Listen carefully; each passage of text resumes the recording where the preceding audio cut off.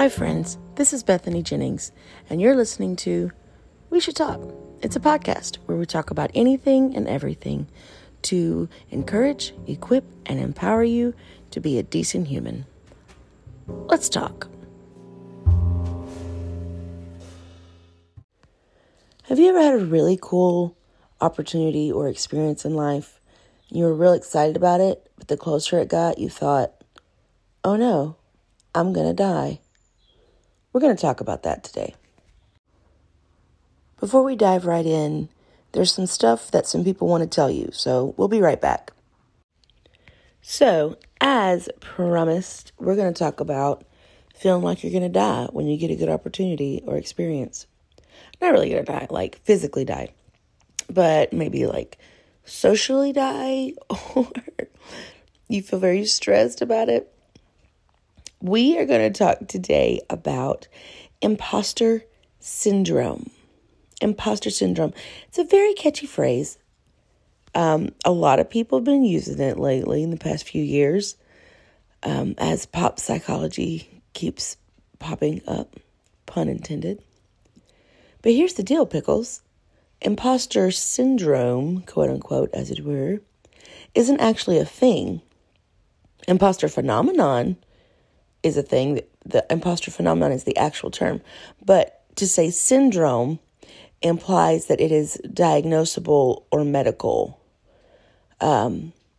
It's more external in that it can be setting specific. That's imposter phenomenon. Is more of an external thing. It's just not intrinsically yours and you take it with you in every setting. And you can diagnose that in a person in, most settings. It is a phenomenon, and meaning it occurs in certain settings for certain people at certain times. So it is imposter phenomenon is a thing, but a lot of times it's popularly referred to as imposter syndrome. Now, a syndrome, again, has to be diagnosable. We've talked about this before in the DSM and how to diagnose things, and there's a whole list of requirements that you have to meet and in which order, and some have to be there and others are optional. Again, diagnosing is a big deal. You should be a professional before you start doing that. Get qualified. But imposter phenomenon, meaning it occurs, like there's this strange phenomenon. It is a recurring thing, but not diagnosable to a human because it's not intrinsic. It is an external setting situation. So let's talk about imposter syndrome / phenomenon. It's not gender specific. Males and females experience it. It's not age specific. You can be 5 years old. You can be 500 years old and still experience imposter syndrome or phenomenon. It's not even race specific because, again, it is subjective to the setting, right? People of all gender, all two of them, and all ages and all races and all socioeconomic classes and all of those things can be in multiple can be in multiple different settings. And because imposter syndrome or phenomenon is setting specific and not person specific, it is not specific to those qualifications of humanity. But it does present itself in two basic ways. Imposter syndrome presents itself in two basic ways. It presents itself as over preparation or procrastination. So imposter syndrome looks like two different things. Over preparation or procrastination. And it's like that. Those are opposite ends of the spectrum. How are both of those imposter syndrome? Well, we're going to talk about it.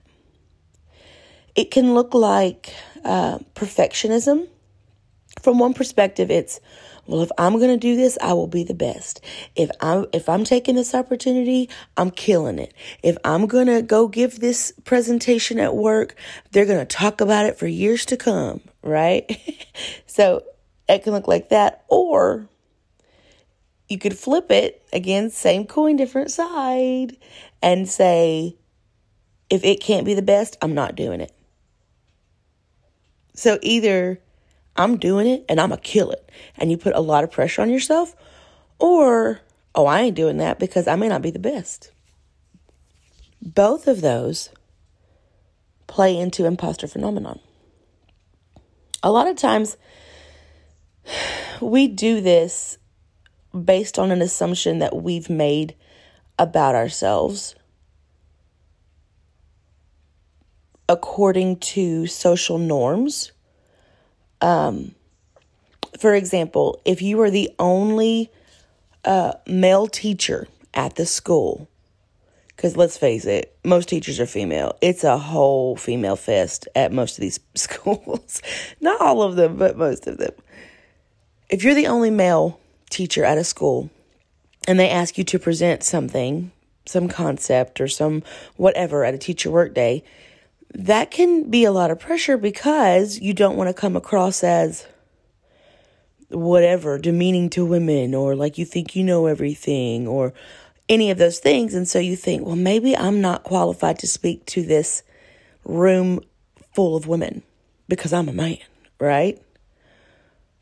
Most of the time, though, it's the opposite of that, in that you're the only female in the corporate office, or you're the only female welder. I don't know, we have lots of welders around where we're at. We have lots of refineries here in Southeast Texas, and different places that require welding. So maybe you're the only female on the job site and you are asked to be a supervisor and you think, oh, I can't take this opportunity. I'm not qualified. Well, why aren't you qualified? How many years have you worked there? What is your educational background? What is your experience background? You're not qualified simply because you're not a male, right? We disqualify ourselves based on social norms because normally in that specific social setting, men run the show and men are the ones doing, the work because they don't hire a lot of women. One occupation, one field that is very short of women until here recently, I think it's becoming more normal, is engineering. Women engineers, you become a woman engineer, you're going to get hired because they got to meet them quotas. However, you still may deal with some imposter syndrome feelings, right? They only hired me because I'm a woman. That's like one of the most common imposter syndrome statements, imposter phenomenon statements. Yeah, I got this opportunity, but it's only because, and then you disqualify the opportunity presented, right? Or you disqualify the role that you earned. Let's say engineering. We have a university here, here in our backyard that engineering is one of the main things that they are known for, and so people come from worldwide to do the engineering program. That's why I thought about it. So again, if I'm not going to be the best, I'm not going to do it. Or if I'm going to do it, it better be the best. And we do this we discount ourselves or disqualify ourselves, no matter how qualified we are, based on assumptions we've made about ourselves based on social norms, right? We see this sometimes with a lot of women ministers, and it can go both ways. It can go both ways in that a woman is called to a form of ministry that is predominantly male currently, and I'm trying to say this in a nice way. It's currently predominantly male. And so we think, oh, I have to tiptoe and I can't actually say all the things that the Lord is prompting me to say. And I can't actually minister those things that the Lord is wanting me to minister because I'm a woman. So we have that side of it. And then we have the flip side of it, in which some women ministers are very, very aggressive and overtly so boisterous about things, and it takes away some of that meekness that should be adorning the woman, if you know what I mean. And so both of those have a very hard time being received by males and females, right? So if you are feeling the need to tiptoe around everything, you don't get the message across. But if you feel the need to scream the message, some people can't hear you. So sometimes not just when ministers and not just in a pulpit, but sometimes in life we're saying things so loud that people can't hear them. Right? Proverbs says a soft answer turns away wrath. Sometimes you got to slow down and just say what needs to be said without screaming. So, based on social norms, we will make assumptions and disqualify ourselves. But it can also be based on our feelings of imposter syndrome or phenomenon. It can also be based on a message we've been told by someone who we allow to have influence in our lives. Now, this could be a parent figure. This could be a spiritual figure. This could be a spouse. This could be even your own child, right? Especially if you have one of them snotty teenagers that thinks they know everything. Like, Mom, don't do that. It's stupid. People think you're stupid. For the record, I feel like every child goes through something similar to that. But remember, they're children. And you're the adult. Don't let them control your life. You are the boss of you. So we can believe things that people say about us. So if as a child you were told, they only want to be friends with you because your brother's popular. Or they only want to date you because of your last name. Or, well, the teacher knows our family. That's why she gave you that opportunity. Or, there's lots of options. So as a child, if you're told these things, then you start to believe that you cannot achieve certain things on your own merit. You start to believe, well, I'm only successful because of who I know. Or I'm only successful because I happen to be born to these parents. Or I'm only popular because I happen to be related to so-and-so. And so you start to feel like your intrinsic value is decreased. And the only reason you have value or the ability to contribute in certain settings is because of other people and not yourself. With the parental figure, I mean, obviously your siblings can say things to you. If you're in a spiritually abusive relationship, a spiritually abusive, like meaning like with a spiritual leader in the church, maybe, I mean, it could be a pastor that you've dealt with in your history. It could be a leader in the church. It could be a lot of things. It could just be a fellow saint in the church. It doesn't have to be leadership. And I never, ever want our listeners to think that I would disrespect the ministry and pastoral relationships. But reality is, they are human as well. The church is made up of humans. And so human flaws tend to show up sometimes. But that I never, ever want my listeners to think that I am discounting their ministry, their leadership, their covering. Not at all. But you will see this if you get someone into your church who has previously been in an abusive spiritual relationship. They may not trust their ability to hear the voice of God.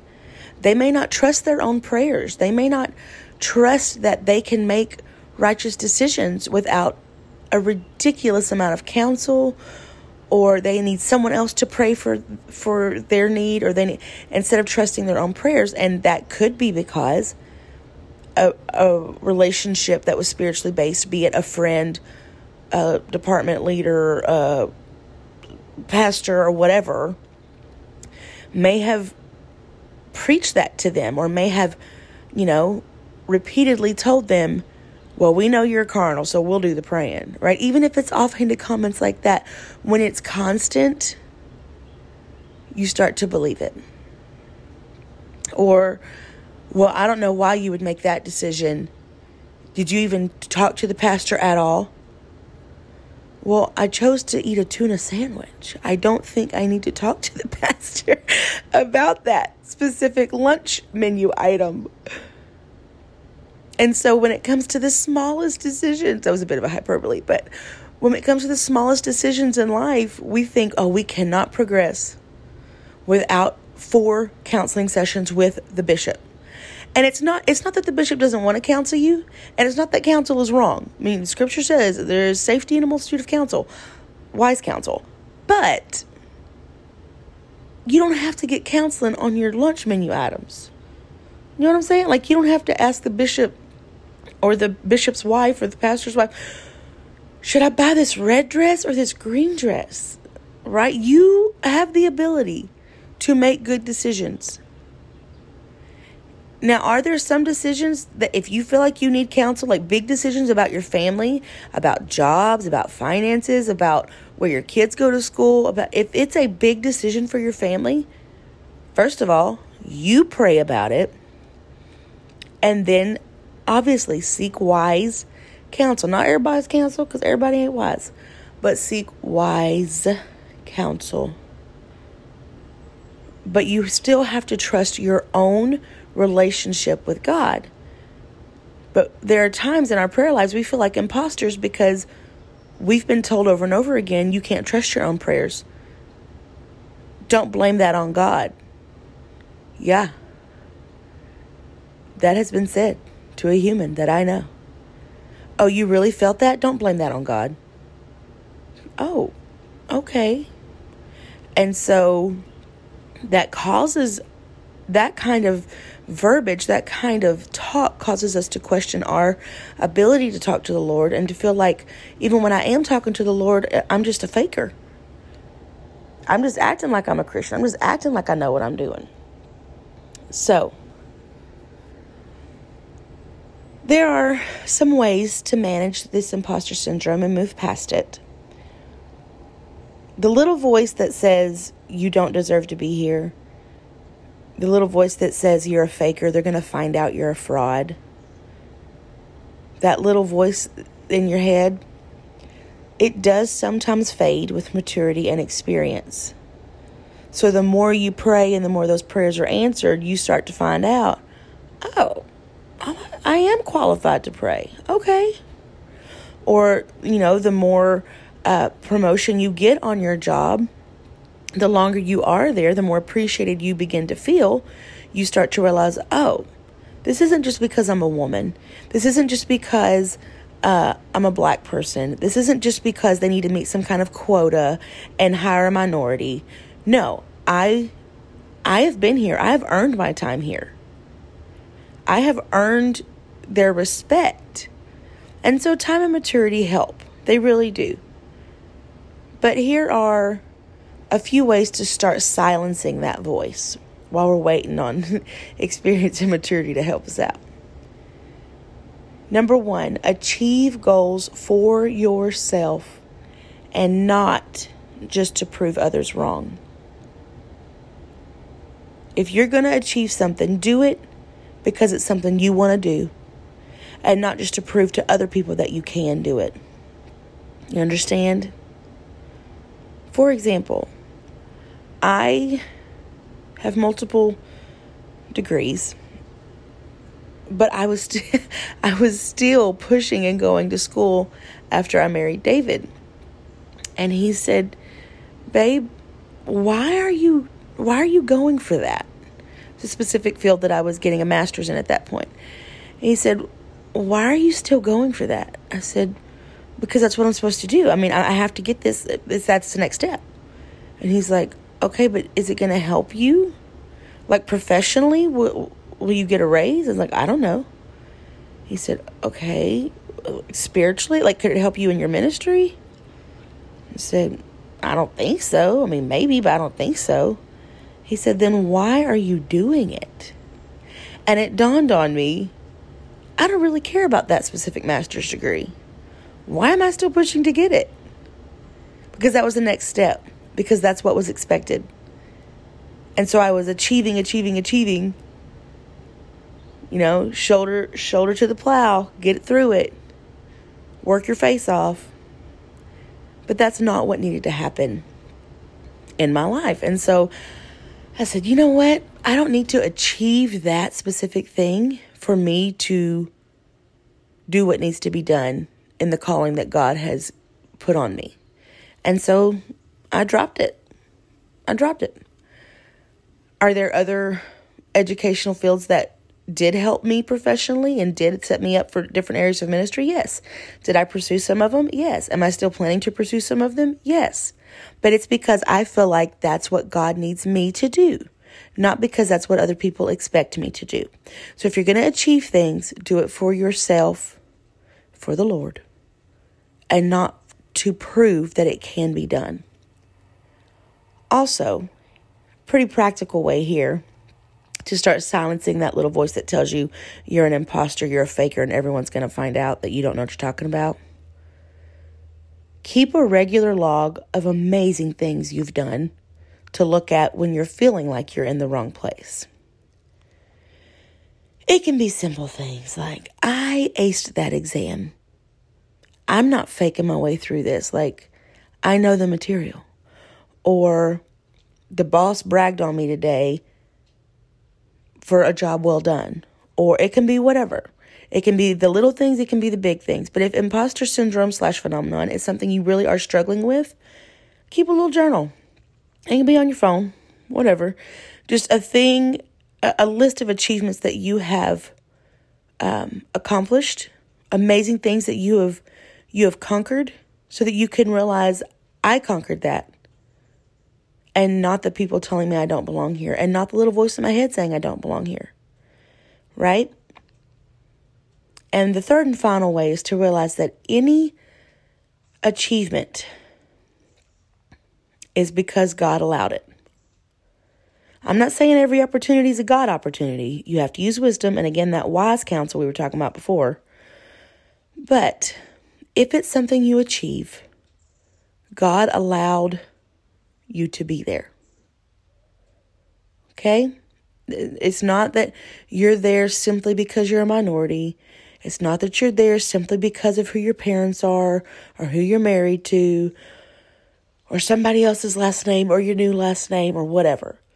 If you are there, if God didn't want you there, He would not have allowed you to be there.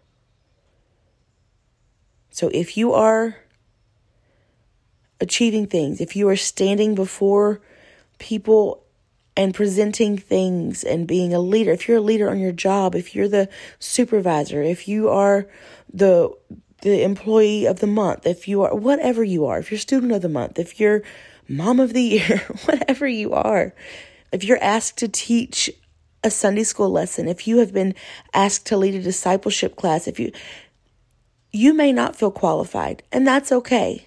But the Lord's going to equip you because that's where He wants you. All right? So 1, achieve goals for yourself and not to prove people wrong. 2, keep a regular log of the amazing things that happen, not based on someone else's opinion of you and last name, but things that you do. And 3, remember that the Lord has got you where He wants you. So that's imposter syndrome in brief. Honestly, it could go way deeper than this, but we're going to stop here for today. I hope this has been encouraging and enlightening, and it helps you to be a decent human. We'll see you next time.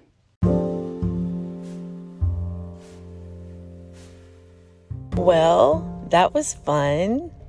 I'm glad you stuck around for the whole thing, and thank you for talking to me today. Y'all go like and follow and review and do all the podcast things that people do. And don't forget to be a good human.